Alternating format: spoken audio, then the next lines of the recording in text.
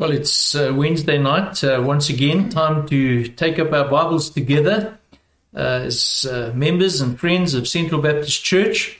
And we're going to be looking at another passage from Romans chapter 13. And looking forward to this topic tonight. It really would be great if we could actually have some interaction and discussion together and just see how we can practically implement in our own lives and in the context of our church what God is teaching us and will be exposing us to this evening from this passage. So welcome and thank you for joining us. And won't you bow your head and let's just pray together, committing this time to the Lord. Lord, it's a privilege for us to know you, your existence, but also who you are, much of your nature that you've revealed to us. And Lord, that you're not distant or removed, but that you are with us, among us. And Lord, even the scriptures that affirm that we have your Holy Spirit within us, those who know you and walk with you. And so as we come together tonight, as we seek, Lord, to just study and focus our attention on a particular passage of Scripture, it is our longing for you to be at work in us. Lord, that we would not be those who are mere gatherers of information, but also that you would help us. Give us the inclination of heart and also the ability to keep in step with your Spirit in working out, Lord, your salvation led and guided by your word, we pray. And so we ask, Lord, for your hand upon us in Jesus' name. Amen. So it's Romans chapter 13, and do take up your Bible and just following on from where we were last time and picking the chapter up in verse 8. And Paul writes, he says, "Owe no one anything except to love each other. For the one who loves another has fulfilled the law. For the commandments, you shall not commit adultery, you shall not murder, you shall not steal, you shall not covet, and any other commandment are summed up in this word: you shall love your neighbor as yourself. Love does no wrong to a neighbor, therefore love is the fulfilling of the law." I found it somewhat surprising, or just wondered about what is it that God is saying to us here at Central Baptist Church, where in a number of the messages and passages that we've been dealing with recently, the issue of loving one another has been before us. We know too as a church that three desires, intentions that we have. The one is to love God or worship God. The second one, to love one another, to care for one another. And then the third one, to impact the world. But once again this evening we have before us this command. And it is a command to love one another. It's not a new command. It's not new to you. It's not new to me. Jesus also saying to his disciples, very clearly instructing them in John chapter 13 and verse 34, "A new commandment I give to you, that you love one another just as I have loved you."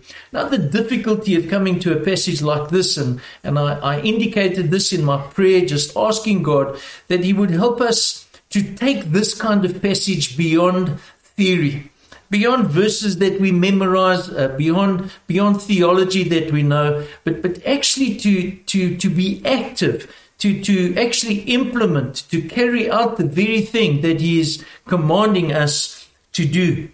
And we have here the Apostle Paul also saying in this verse 8, "Owe no one anything except to love each other." And so right at the outset, my very first heading and first point is very straightforward from the passage, is that you and I have an obligation to love each other. Now, we've looked at various passages on love recently, but this evening we're going to look at it as Paul brings it to us this evening in the context of our indebtedness to love. I want us to think about that and even ask you, what does it mean? What does it mean that we owe a debt to love one another? How do we understand this indebtedness to love one another? And so to ask a question tonight, to know what is popular practice and popular thinking, and to assess, well, is that thinking right? Is that practice what we ought to be doing? And so does this obligation to love, to reach out to others, extend only to those who have given you something? So in other words, the thinking is, well, someone's given me something, therefore I am indebted to them and I need to give them something back in return. And we know that practice within the context even of our church. I've often heard it said, well, you invited us for a meal, so therefore we will invite you for a meal. Or perhaps even feeling a little offended that having invited someone, there wasn't a return invitation given at a particular point in time. So the thinking is, and it's common thinking, if you fill my bucket, then I will fill your bucket. Or if you speak my love language, then I will speak your love language. It's a thinking that says, well, whatever you do to me places me in a position where I then owe you something in return. Well, that's not what is meant by this passage tonight. This is not what the Apostle Paul is teaching. Jesus squashed, obliterated that kind of thinking, that kind of debt. And he does so in Matthew chapter 5 and verse 46, and I read, he says, "For if you love those who love you, what reward do you have?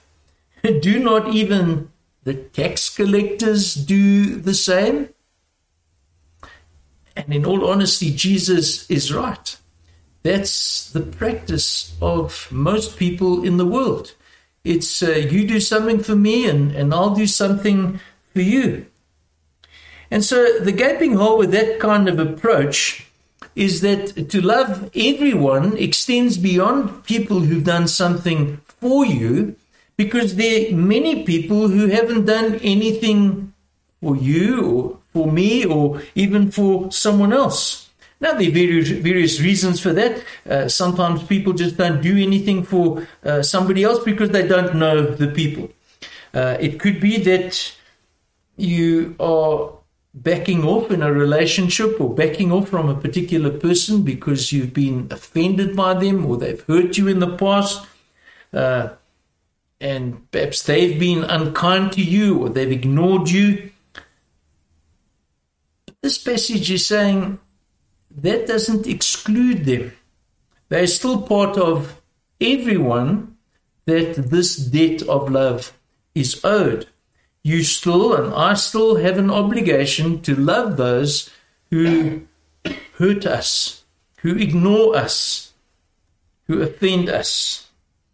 Even looking at the picture of the Good Samaritan, the well-known parable that Jesus teaches in Luke chapter 10, the Good Samaritan did not know the person, the Jew, lying in the ditch. The wounded man never did anything for the Samaritan, and yet the Samaritan became a debtor to the wounded man. Now, that's not the intention of the parable. I'm simply using it as an illustration. But I do want to ask the question tonight, and again, as we engage with each other, as you speak amongst each other in a group, if you are going to meet in a group, how do you become a debtor to others? How do you become a debtor to the needy or to even those who are hurtful people in the pathway of your daily life? And again, just to give you some sort of guideline and an outline, I ask the question, why should you love those who do nothing for you? And I'm sure there are many people who do nothing for you. Well, at the start of the letter, and we want to try and understand where the Apostle Paul is coming from, at the start of the letter, we have some insight into Paul's grasp of this idea of indebtedness. He's thinking of indebtedness. He describes his debt to the world, and he does so in chapter 1 and verse 14. He speaks of an obligation that he has, and he says, I am under obligation both to Greeks and to the barbarians, both to the wise and the foolish. Why would he be under obligation to all these people? And then we read on in verse 15 that he eagerly pays this debt of love to the world that he encounters. And how does he do that? He goes out of his way to communicate to them the good news of the gospel. He preaches the gospel. There is an indebtedness that he feels to the peoples around him and further afield. Now we can see, if we go back earlier on in chapter 1 and verse 5, how he got to the place of having that debt or that sense of indebtedness. And the bottom line is this: God gave to Paul something he did not deserve. And as a believer here tonight, whether that be you or me, God has given to you, God has given to me something I did not deserve. Let me read the verse. He says, through whom we have received grace and apostleship to bring about the obedience of faith for the sake of his name among the nations. And so the important lesson that we need to take from what Paul is teaching is that the debt of love that you and I have to others is not because they've done anything for us. The debt is because Christ, the Lord Jesus Christ, has done everything for us when we did not deserve it, any more than the world deserves love from you and me. And once again, we're just seeing here grace in operation. When Christ loves us freely, when he gives his love to us and for us, when he takes away our sin and our guilt and condemnation, and he brings us into the unity of the family of God, all this while we were yet sinners. We become debtors to all people. I think there's a chorus that just comes to mind. We used to sing it back, I think it was in the 70s. Freely you've received, freely give. Freely you've received grace, freely give to others grace in its expressions. And as I'm going to show you just now, love is a comprehensive expression of grace to others. Now, you may be thinking, and certainly I was thinking, if Christ, if Jesus is the one that gave me what I don't deserve, why then am I not indebted to him? Why am I indebted to other people? Why not pay him back for what he has done for us? Well, the short answer is, and again, this is only understood if we really understand who God is and who we are, him as the infinite and eternal, holy and majestic God, and we as finite, sinful creatures, that he does this for us. It would be impossible. You can't pay him back, even if you try. None of us can pay him back. It is impossible. It is not feasible to pay back an infinite debt. It's an insult to think that we can repay the debt that has been settled on behalf of us by Jesus. And the reason I say that, and again, it comes back to our understanding of grace. Grace would not be grace if there was any possibility, any chance of us being able to repay some of that which has been given to us. Grace is free. Otherwise, it is not grace.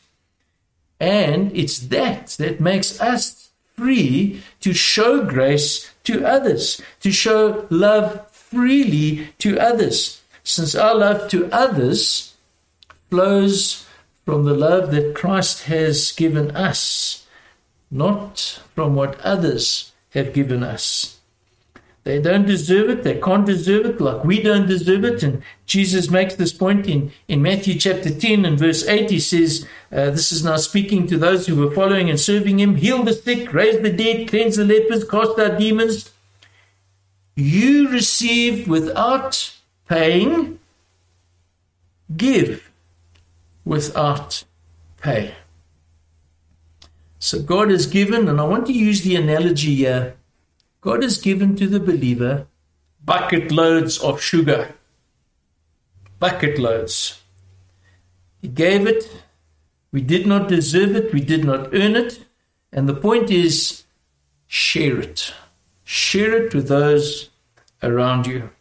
And so really to put that in a summary, your debt, my debt to others is an obligation created by what we received, but which must not be paid to the one who gave it, but to others like us who did not and do not deserve it. So the pressure to pay doesn't come from the merit of the one. So let me repeat my sentence there. The pressure to pay doesn't come from the merit of the one we pay, but from the mercy we received. Mercy from Christ himself. And again, well-known scriptures that just reinforce this kind of thinking. 1 John 3 verse 16. By this we know love, that he laid down his life for us. Doesn't end there. Continues. And we ought to lay down our lives for our brothers.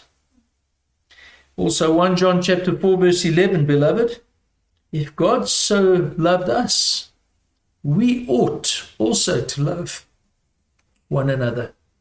Doesn't get clearer than that. So if God so loved you and God so loved me, you and I also ought to love the unlovely. You see, it's easy to love people we like or people that we connect with or identify or of the same kind of thinking, or we have similar hobbies or perhaps even the same culture. No. We ought to love others, whether that be in the context of a difficult marriage, whether that be in the context of a difficult family life, where there may be a difficult parent or a difficult child or a hard situation, a colleague at work, somebody who's always whining, or a draining neighbor, whoever, whatever the case may be. The indebtedness to love. Which leaves me now with us moving on to my second question. How do you fulfill this obligation to love one another? And I again indicated this, and I'm repeating myself, the importance of translating what we learn from the Word of God into everyday practice. Now, a superficial reading of verse 8, looking at the specifics of verse 8, can lead you to the conclusion that there is this settling, or the need of the settling of all debt, with the exception of loving one another. There were some Christians, and probably are and have been some Christians, who believe, and I'm including George Mueller, by the way, who believed this, holding that any kind of debt should be paid and never repeated, broader than the context of specific debt of love. And I'm going to try and elaborate on that just now. So in other words, you should not have a lease on your car. You should not have a bond on your house. And so don't owe anybody any money. Don't owe anybody anything. Well, is that what the verse is saying? Is that right? It is true, no doubt, that we should be good stewards, good managers of all that God gives us. We should not be irresponsible when it comes to indebtedness financially to others or to anybody around us. We should not be irresponsible, and especially trying to pursue a kind of standard of living that we can't afford. Absolutely agree with that. But the question remains, is love the only debt that cannot be settled? A deeper look at the context over here shows that it's not the case. If you look at verse 7 of chapter 13, pay to all what is owed to them, and the examples he gives: taxes to whom taxes are owed, revenue to whom revenue is owed, respect to whom respect is owed, honor to whom honor is owed. Now, we know that this year's taxes get paid, but we know that next year we have to pay them again. So the indebtedness is repeated. And it's true with almost anything. Honor and respect. We don't only give to people the respect that is required once. It's something we keep on doing. And it is true that your debt of love can never be settled. If you love someone now, evening, 7 o'clock, and show them some kind of expression of love or a kind deed, you can do that again tomorrow. So there's the repeat, there's the constant need to do this and to do that, of course, in other areas of life like honor and respect. Now that brings me to a broader thought about the debt to love. It's not just that there are some debts that we can pay, but love can never be paid. There's something more that is being said over here. And the something more is that every debt you pay, and this is where I'm going to be spending the next few minutes, every single debt that you pay, whether it be taxes or mortgages or municipal accounts or respect or honor, whatever it is, let them all be acts of love. How then do you fulfill your obligation to love each other? The answer: don't put love in a category. This is what I believe the apostle is saying here. Be careful not to put love in a category separate from all the other acts in your life. And in fact, again, to quote a scripture, 1 Corinthians chapter 16, verse 14, let all that you do be done in love. And so my next sub-point, let everything be done in love. Now, I did think of an illustration to make my point over here, thinking back to my school days, and the subject of chemistry would be useful. The result is very different. Now, think back to your own school days, or perhaps you can even try this as an experiment. The result is very different when you stir a spoonful of salt or sugar into a glass of water compared to stirring a spoonful of oil into a glass of water. I'm sure immediately you can picture that in your mind.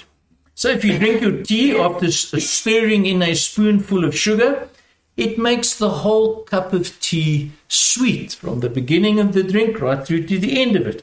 Whereas, and I know I get constantly frustrated, and find myself getting annoyed with Greek salad dressing. I love Greek salad dressing.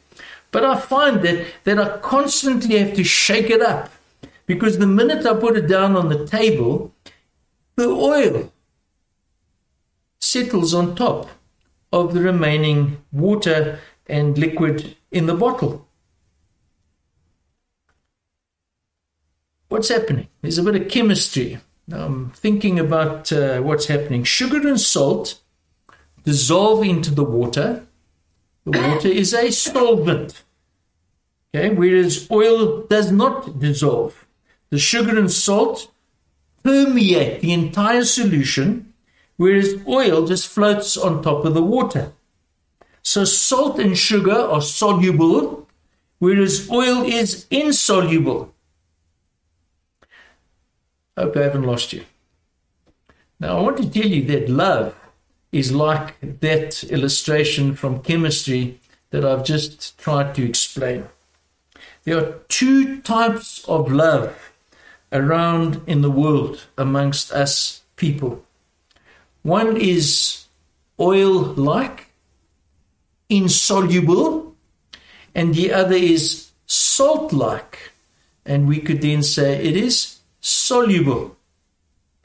So then let's look back at the passage in chapter 12 and verse 9, where Paul urged on the believers. He said, let love be genuine. Let love be genuine.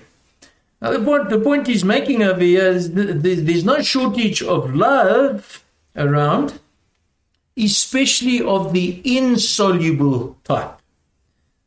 The kind of love that expects something in return, the kind of love that is self-absorbed and selfishly selective, and it's the kind of love that is isolated to particular individuals.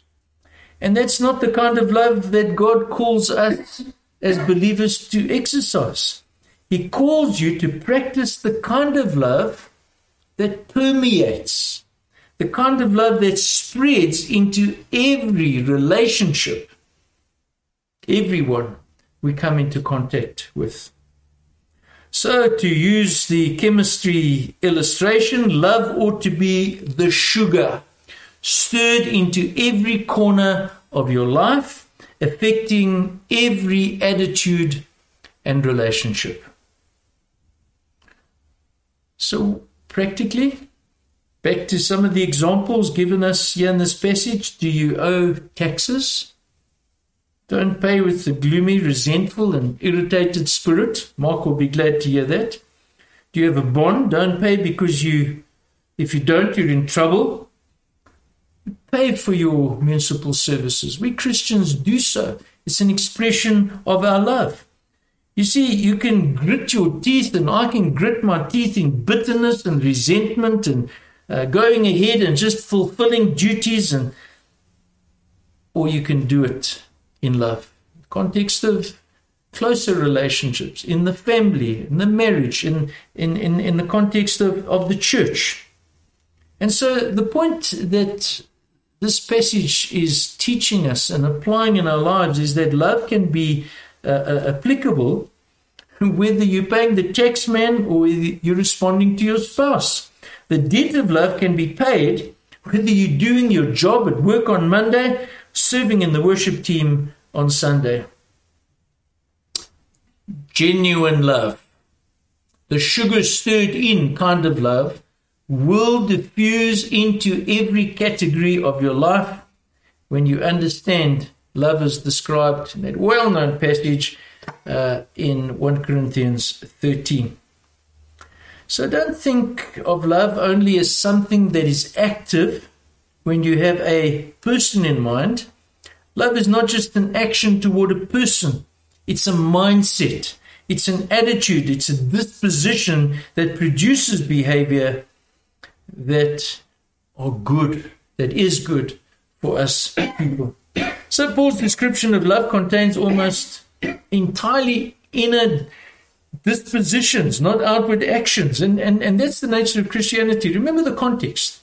We've had 11 chapters of Romans unpacking and unfolding the wonder of the gospel to undeserving sinners. And then we get to that hinge point in Romans chapter 12, verse 1. I beseech you, therefore, brethren, by the mercies of God, to offer your bodies as a living sacrifice. And all of these specifics, love being now one of them, looking at that and saying this as a consequence of becoming a believer, having a new heart, being a new creature in Christ. So genuine love is an act of the soul in being faithful. Is it to your spouse, or respect for another person's property, or seeing human life as sacred, or seeing the highest possible good for your neighbor? We see this in chapter 13 from verse 8. For the one who loves another has fulfilled the law. And then he quotes for the commandments. You shall not commit adultery, you shall not murder, you shall not steal, you shall not covet, and any other commandment. Love does no wrong to your neighbor. Therefore, love is fulfilling the law. So law and love are not opposites. They can't be, because Jesus summarized the whole law in terms of love in Matthew chapter 22. Let everything be done in love. Just one last comment that I want to make, and I've put it under the heading, use the natural measure. The question to ask, to what extent must you and I love others? To what extent? Verse 9. Any other commandment is summed up in this word: you should love your neighbor as yourself. Now, there's a lot of misunderstanding with that particular verse, but I want to suggest to you tonight, tell you tonight, that this is not speaking to the issue of self-esteem, speaking of yourself here. Rather, it assumes that all of us love ourselves already. Each of us is committed to do what makes us happy. Isn't that true? You will do, and I will do what makes me happy. You will do what makes you happy. And so self-love exists to some extent, at least in all people, and even amongst those who are hurting. When Paul says, love your neighbor as yourself, he's not talking about learning to gather some kind of self-esteem so you can love others. He's talking about your built-in desire for happiness becoming the measure of your desire for the happiness of others. So the point is, make the degree of your self-seeking the measure of self-giving. Now I'll try and elaborate on that. In the same way that you're energetic in pursuing your own happiness, be creative in pursuing the happiness of your neighbor. If your love is genuine, then it will be worked out in right action. You and I will treat others, and this is really the point Jesus made elsewhere: do unto others as you would have them do to you. You and I will treat others as we would like them to treat us. And that's a very easy principle to apply. And again, let me give you some examples. If you don't want to be ignored by others, you must not snub others. You don't want to be listened to, or excuse me, I put that in the negative incorrectly. You want to be listened to, then you will listen to others. So what you expect for yourself, give to others. You want to be treated with gentleness and sensitivity, you will do the same for others. You want a new car, you'll be happy for others when they get a new car. You want to be paid a fair salary, you will pay a fair salary to those who work for you. You want others to take care of your property, you'll take care of their property. You get the idea? You want your wife to be faithful, well, then you need to be faithful, and vice versa. You see, normally self-seeking cravings, and this is where I don't want to be misunderstood, are the end of distorted love. So it's all about self. Whereas genuine love has self-love as the measure, as the starting point of loving others, doing so much more than would be natural. This then is how you fulfill your obligation to love each other. Now again, just as I conclude, we are living in times where it's challenging because we are not in the routine of seeing each other week by week, whether it be on Sundays or weekly Bible studies or ministries that we're involved in. So it does take an added initiative and effort. In the same way that you would like people to be in touch with you, won't you consider being in touch with them in response to this kind of study tonight? And to ask yourself the question, what is the nature of love in your life? Is it soluble like sugar, permeating your very being and spilling over into every attitude and action and relationship? Or is it insoluble like oil, selfishly selective and self-absorbed? That's a challenging study to me, and I hope it also has been a challenge to you. We have one final slide, and again, as we have done every week, there's some questions, and these questions may form the basis of some discussion and further study, and perhaps even revising and reviewing, practically applying some of the content of this evening's study. So why don't you take a picture with your phone, and you can have those available when you're able to do so. But let's conclude in a word of prayer. Lord, this is such a crucial issue in each one of our lives. And Lord, to even pray, asking that you would help us to love each other more. And Lord, to do so, expecting, Lord, not from others what we ourselves are not prepared to do.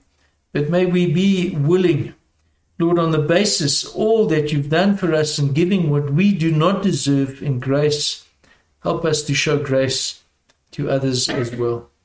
And so as a church, may we shed abroad, may we be those who have shed abroad in our hearts the love of Christ, evident, seen by all, and ultimately this pointing back to you as the one who so generously and kindly, compassionately dispenses grace to undeserving sinners.